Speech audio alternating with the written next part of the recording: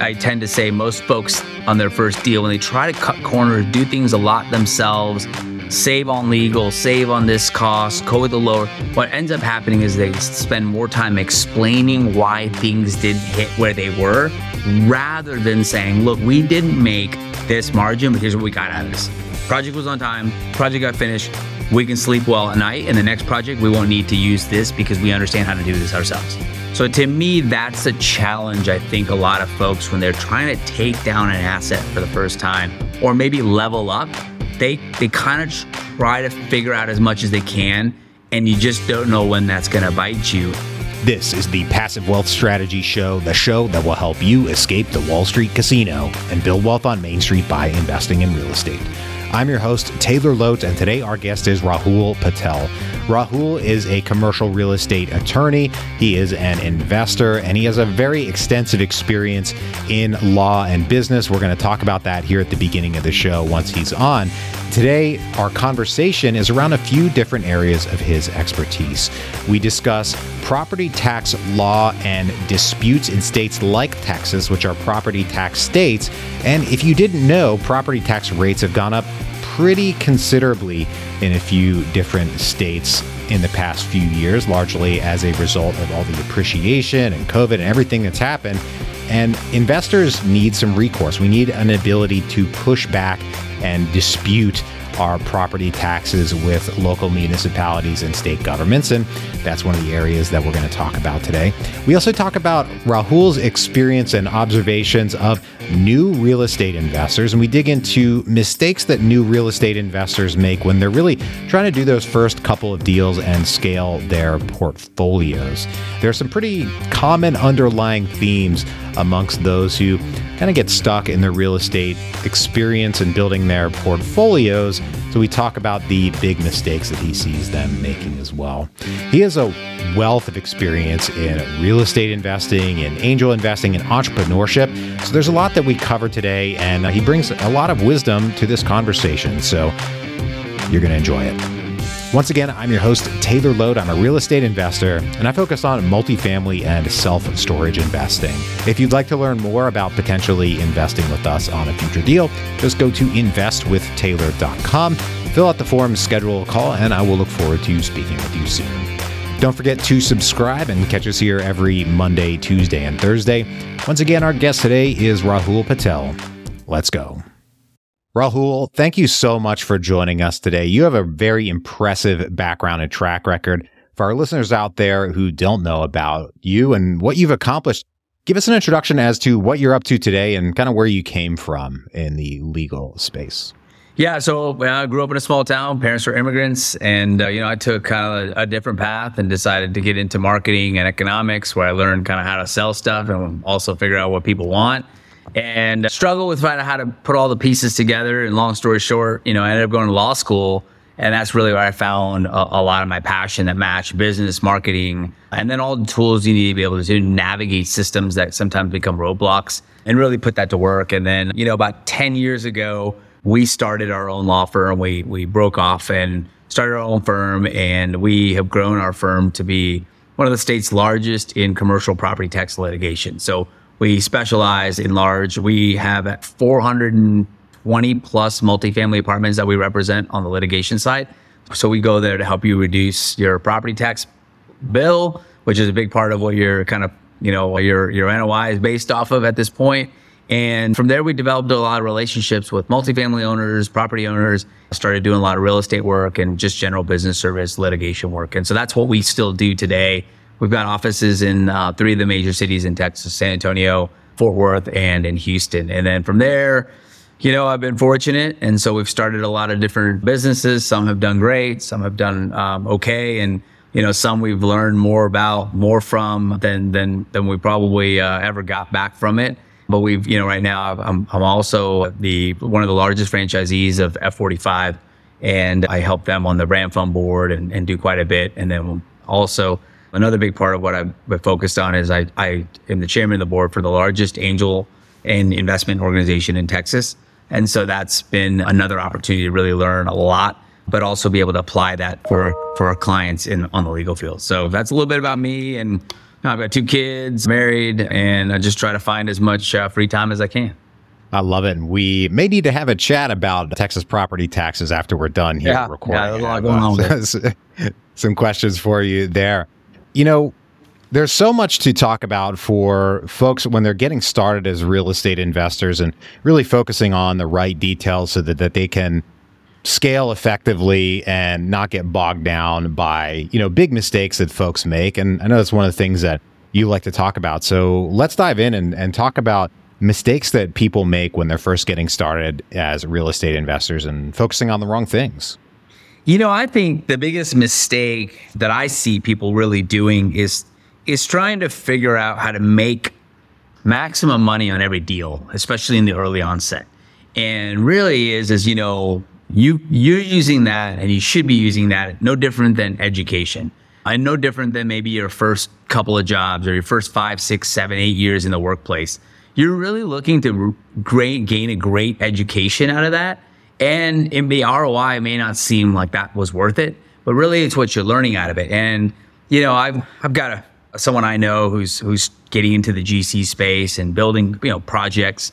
The biggest mistake I see is everything is about, well, it's too expensive. And we just had to go with a cheaper option, or this was a cheaper vendor. And then they find themselves in lots of problems.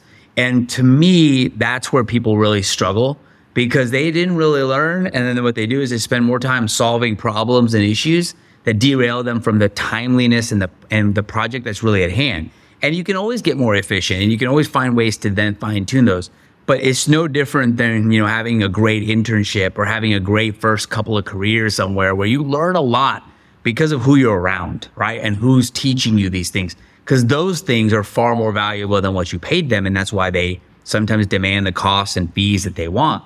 So I think, a lot of times early on, the focus is just doing this, when reality it should be, what really can I gain from this that is going to pay me exponential dividends as I continue to go forward on these projects?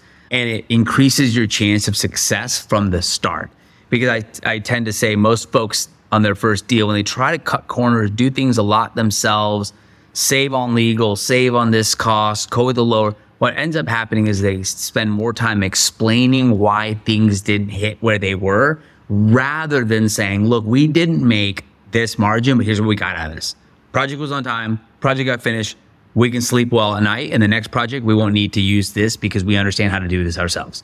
So to me, that's a challenge. I think a lot of folks, when they're trying to take down an asset for the first time, or maybe level up, they kind of try to figure out as much as they can, and you just don't know when that's going to bite you. And for some people, it happens right off the bat, and they never get back off that ground. Or sometimes it happens at a point where it's so critical, where they were really going to hit that growth period, and something that they did 6 months, a year, or 2 years ago is starting to really rear its head, right? And it's slowing them down from the positive traction that they should have had from the beginning.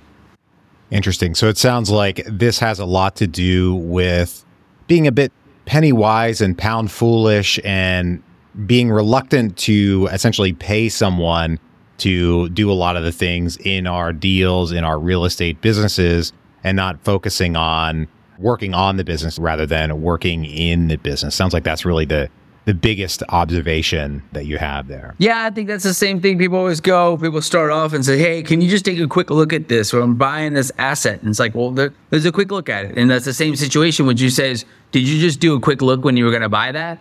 And so if you just did a quick look when you were going to buy it, then how do you think that project's going to work out? If you just quickly looked at it, if you didn't put your eyes on it, if you didn't spend time there, if you didn't drive around, if you didn't look at the property during the day, didn't look at it also at night. What does it look like at night? What does it look like during the day? I mean, there's a big difference. And you'll know the guys that are doing the deals that are going to be sustainable, you can figure it out. Like, they understand, because why? They have lived it and breathed it, and they're doing all of the due diligence, versus the guys that are going down there to take an Instagram shot of what they bought, and their paperwork shit, and their deal structure is garbage, and they don't understand what they've agreed to. They don't understand, and those things will come up when it comes to when they're time to buy it or sell it or whatever. We've seen people close with, we've seen people close with massive floodplain issues on properties, and they just didn't pick up anything on the title and didn't do anything due diligence, and they're dealing with it down the road. And you know what? Brokers are smart, sellers are smart, buyers are smart, and they'll know when you're a rookie and they'll know when you're not. It's not that hard. And so, I think that's the thing where I say is like, if you have not gained an expertise in something, then you need to really obtain the services of an expert. Now, I'm not saying you need to have, the greatest, you hire a Robert Shapiro to take down a $20 million or $10 million asset, but you do need to have somebody that can answer 10 or 15 reasons why I should do this. And I think that's the thing that I think a lot of folks, I'll spend folks and say, well, I've got somebody who can do it X. It's like, you know what, go for it. And typically we wish them the best of luck. But a lot of times, just like anything else, you pay for what you get, right? And so that's exactly what it is, whether it's a survey, a due diligence, a review. Those are the things when you put your eyes on something and you trust what you can do, I think you need to really obtain the services that early on to really help you accelerate your growth, if that makes sense.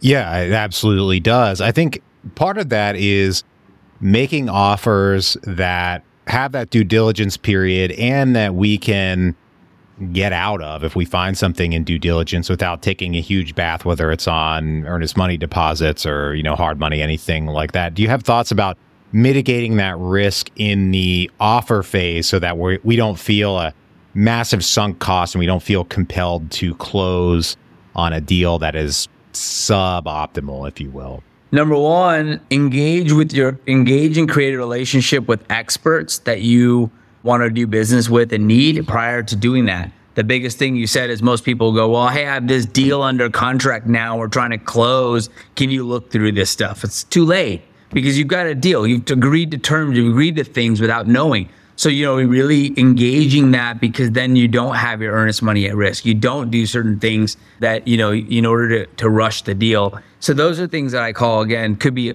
sunk cost at the onset, or also, you go through that one or two times, you'll know how to structure your own LOI the next time. So yeah, you paid for it up front a couple of times, but at the third time, you'll be able to know how to structure your general LOI, or before hey, does this look good on this deal before we get a PSA ready?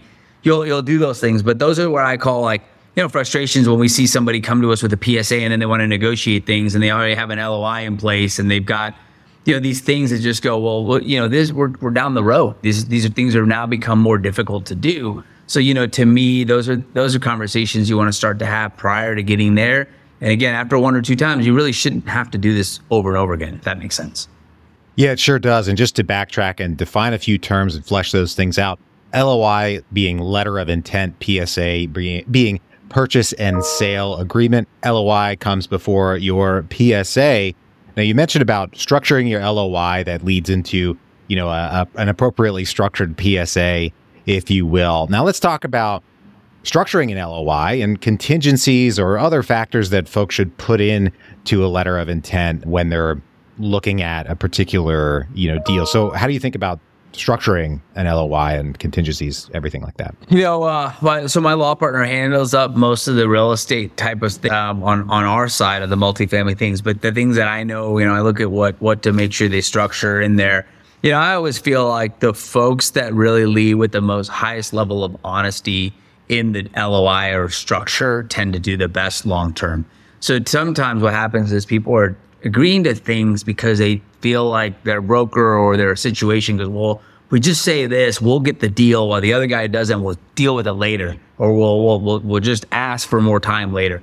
I think the reality of that is people understand. The sophisticated seller is going to go, I know this guy's going to need more than 60 days. There's not a chance he's going to be able to close this thing in 60 days because title is going to take X, this is going to take X.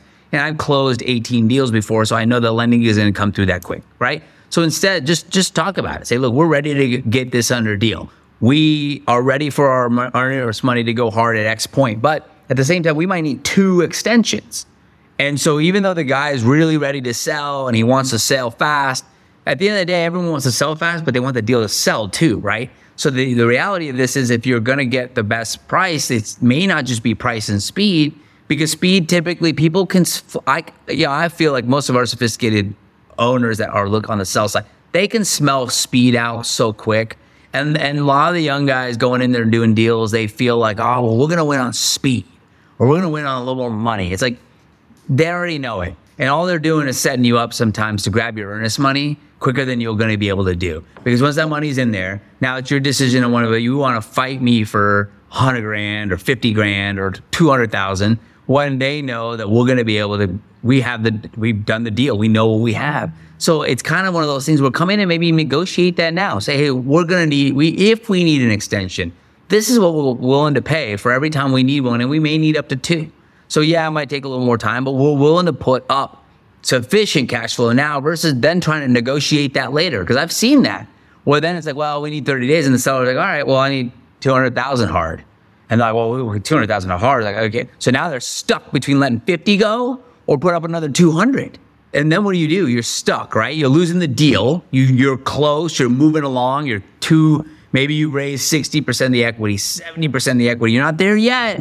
And we know it as a seller, like, you're like, I get it. But this kid doesn't have the equity or this deal doesn't have the equity or whatever. So I think those are the things that if you're more transparent, you may lose the deal, right? You may lose a deal or two. But the reality of this is like, you're going to create a reputation that says, you know what you're doing. You know that you understand business, that things don't run always as smooth as possible. But you have a plan that both sides feel this is fair going into it to allow for those contingencies. So to me, those are types of things that you can really structure that need to be honest with.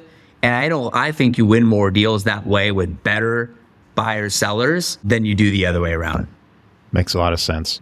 So in the past few years, we've had massive price appreciation in a lot of properties, not just in Texas, but in other property tax states, if you will, without income taxes. And I'd like to at least touch on, your thoughts as to whether property owners and multifamily investors were largely ready for those property tax increases, and how can they kind of prepare or think about property taxes into the future, like generally speaking? Yeah, I mean, I think the answer to whether they were prepared, I think for the majority of them were not. Honestly, you can't really blame them because especially, I can only speak to Texas, for example, is we're annual reevaluations. And so you don't know what the evaluations are. And so what most folks did was they relied on some expert in the transaction process, whether it's a consultant or someone else to say, can you give me projections on 3 years taxes? And they're going to do that. Nobody predicted 25, 30, 40, 50, 100% increases. There's no way. Because the folks that they're asking for are being asked to do something, one, that's impossible, because they can't predict what some other government bureaucrat's going to predict that the cost is. And second is, it's a damned if you do and damned if you don't kind of scenario. I either give you literally kind of a lowball estimate, kind of, we think it's going to be about a 3%, 4%, and here's what we can do, and we believe we'll be. Because if they give it too high, they're going to go, you're out of your mind. I'm going to call somebody else. And if you go too low, you're going to be, what are you going to hold me to? I mean, it was 4%, and the county came up with 11. I mean, we can't do that. So I think that, were they prepared? No, I don't think anybody was. And to be honest with you, the best thing to do and what we've been able to do, like I said, I have over 4 multifamily projects in litigation every year. And so the best thing to do is, we always call it ROI. So every, just like you guys look at it, I look at the same thing for a property tax or for a property tax payer.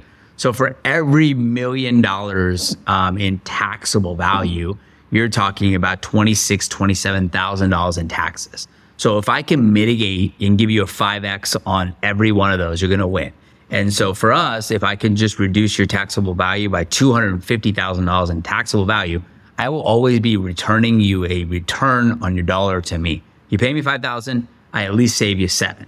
But now it exponentially grows from there based on what we're able to do, right? So for us, we always look at that as making sure I can provide you an ROI. And that's why clients, we grew from 25 to 30 to 300 to 400. And that's just the multifamily side, is no matter what, every year, if you file a lawsuit with me, you're going to make money. I make money. And so everyone kind of wins, right? It's a win-win scenario that you can predict what's going to happen. Except perhaps the tax man sounds like he generally doesn't win, but I guess they always win in the end. Well, the tax man always wins. Okay, they're always getting their piece. Trust me, they're always getting their piece. So the tax man's always win. We know that, right? So there's no checks and balances on the IRS and for the government. So fighting down an assessment or getting an assessment adjusted down, what do you see as like the kind of the top drivers that would cause an assessor to get an assessment wrong on a multifamily property, just generally speaking? They're always pretty much incorrect because in Texas, it's been a mass appraisal system. So you're talking about annually reevaluating every single piece of property in the state of Texas, mineral rights, personal property, every vehicle that's under a fleet management. Every piece of land, every home, everything. So no matter what, if you look at a major county like Texas, in Texas, like Bexar County in San Antonio, or, in Dallas County or Harris County in Houston, there's just too many. So they don't know the nuances of anything, right? But you as an owner, you know everything that's going on. Like, that rents are down. You know that XYZ's out. You've got unit issues. You've got, your maintenance and landscaping is up 17% and you have no way to do anything. Water utilities have gone up by X or whatever that is, right? And so you know everything about it and they don't. And honestly, there's just no way they can. They're using Google data and they're just mass appraising and they just can't. Like in Bexar County, I think there's like 2 people that are kind of overseeing multifamily. And it's not just multifamily, they're also seeing other accounts. So you're talking about, they're looking at multifamily and storage and industrial, and you've got 2 people looking over those divisions. That's just not enough. Think about it. You can't even run a, investment firm with 2 people to kind of look at every property in Bexar County. You wouldn't be able to do it. You're for profit, right? So it's an impossible task. I really don't blame the county. I don't really blame the appraisal districts because they've got a mass appraisal process. They've got a budget that they've got to work within, and they've got limited resources.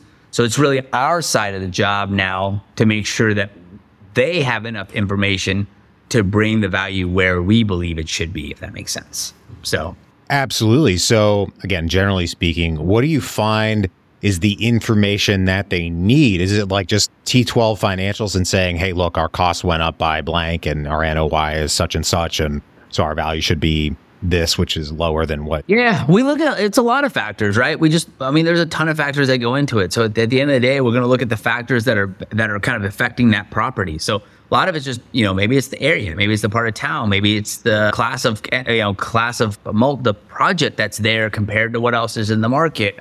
There's just all kinds of things that we kind of look at in terms of market specific things that are going to create advantages for us there, right? To be able to argue. So whether it's rents, increases, cap rates, vacancies, collection issues, deferred maintenance issues, insurance things, or certain counties of Texas right now that are becoming very difficult to insure because of floods and hurricane damage and things like that. So there's just stuff that's just individual to that we can say, and I always say is what drives our economic return down are usually the factors that say, hey, this asset should be worth less, if that makes sense.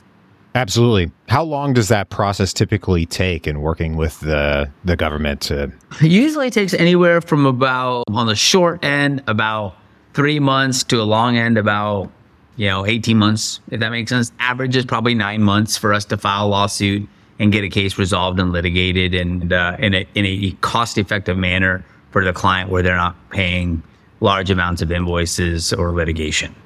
Okay. How long are you typically, or how long is an owner typically paying taxes, or are they paying taxes on that increased valuation as long as you're in the litigation with the government?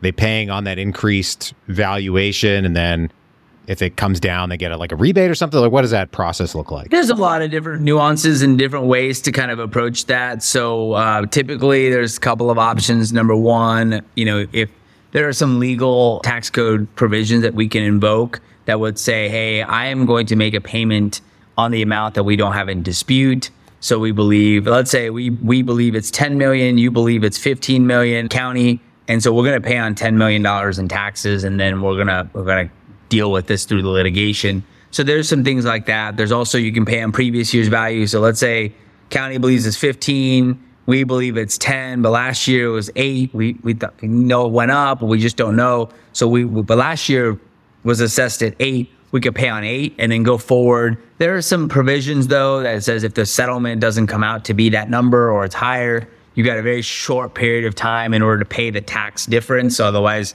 a large amount of penalties and interest accrue. So there's a lot of different options. A lot of folks pay the full amount that's assessed because it's better to pay it and then wait for it to come back to us versus not having it when it's due, and having penalties and interest and things like that accrue. So it's really a strategic approach of what people want to do. A lot of times it's not optional. The lenders require escrows, right, of whatever the assessed number is. And so those are the types of things that, again, contractually or legally, some lenders might work with you on and say, hey, look, the taxable value increases every year in Texas. It's really unique. So what we would do is we'd agree to 5% of the prior year's final assessed value as an escrow amount. And anything above that, be responsible for to the lender within 30 days upon request or finality. So there's things you may be able to carve out with some lenders, but a lot of lenders are just going to make you escrow with the amount that's due. And then when the amount comes back, then you get a check, right? So it really just depends on the scenario. Gotcha. Okay, cool. There's so much there. I'm sure we could talk about that topic for hours. Yeah. But right now we're going to take a quick break for our sponsor. All right, Rahul, I've got 3 questions I ask every guest on the show. Are you ready? All right. Yeah, I'm ready. Awesome. First one, what is the best investment you ever made other than in your education? Adding people around me and adding people around us.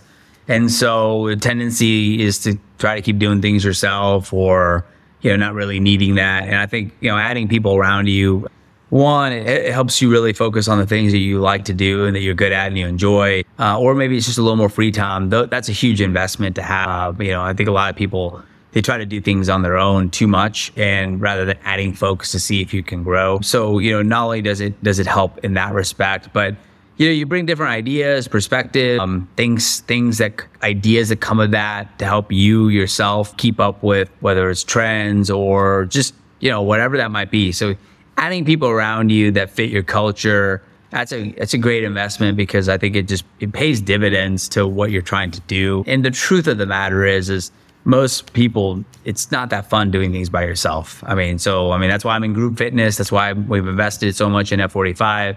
Working out, it's great, right? We know it's how healthy it is for you. You look like you're in good shape too. But like working out by yourself is never, in my opinion, is never as great as it is when you get a great session in with other people, right? And that creates energy. It attracts itself, and you push yourself harder. So it's kind of like that Belgian horse example that's been kind of popular right now. It's like, you're not going to push yourself by yourself the way you can when other people around you. And so, whether in good times or bad times, it forces you to kind of go, look, I gotta find solutions, because it's not just me. There's other people that rely on me as well. And so, to me, I think investing in people around you is super important. So I love that. Totally agree. On the fitness front, I train Brazilian Jiu-Jitsu, been doing that about 8 years. And especially as I've gotten older, the group fitness has become even more important for social value and pushing yourself. And right. It's so absolutely much there. Sometimes it's just, you just want to, you get to chat with a few people, right? And that's more fun than the workout itself. But at the end of the day,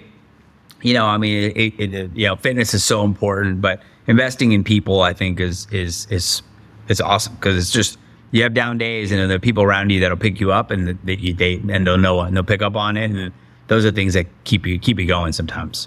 I love it. So we had the best investment. Now we go to the other side of that coin, the worst investment. What is the worst investment you ever made? Well, investing in a business that relied on the success of another individual. So, it's been a long time. I haven't been able to talk a lot about it, just because I guess I've tried to kind of, to some extent, learn my lessons from this time period and move on. But, I started an NBA sports agency business. We got to the point where we're representing, NBA players, Olympic medalists, and from the outside, it was awesome, right? We're at Spurs games, we're at NBA games, Summer League, we're hanging out with Hall of Fame legends. But, what it came down to is your reliance wasn't on a business or a model or something that of service. What you were doing is you were relying on the success or loyalty or, drive, ambition, seriousness of another person.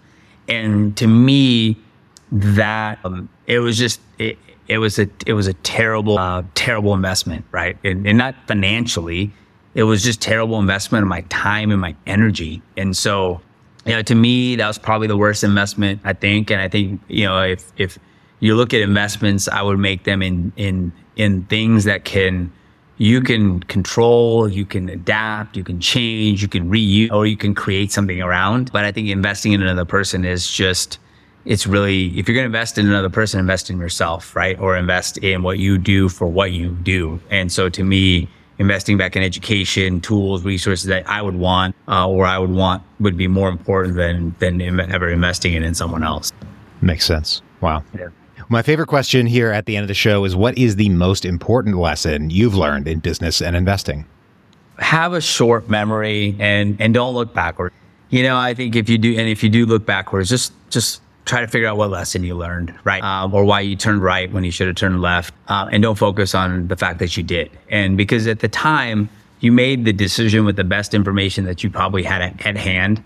And I think for most successful people, you're not really making terrible decisions. That's the information that you had at the time. And what were you basing that off of, and what were you doing? And so I think to me, I've been fortunate.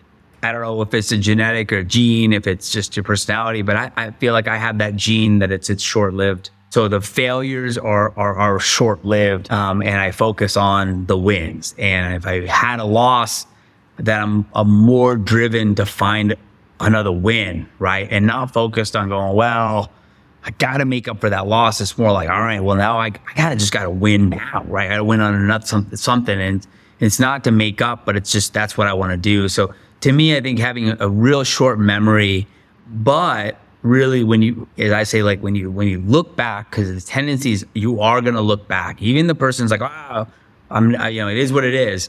Well, or I moved on. You're going to look back and people bring things up. Oh man, how's it going? You're not representing NBA players anymore. It's like, no. And that memory immediately goes back to like the losses, but then kind of remember what that loss was and why you felt that was. So I did a session called Quitting Can Be Winning. And I think that the fear that people have, if there's a lesson that I can say, is people are afraid to quit. We've got this like Instagram quote that's like, you can't quit, you don't give up. And that there's truth there, but there's also a major amount of fallacy in the sense that people are continue to go down a path where they know it's not working.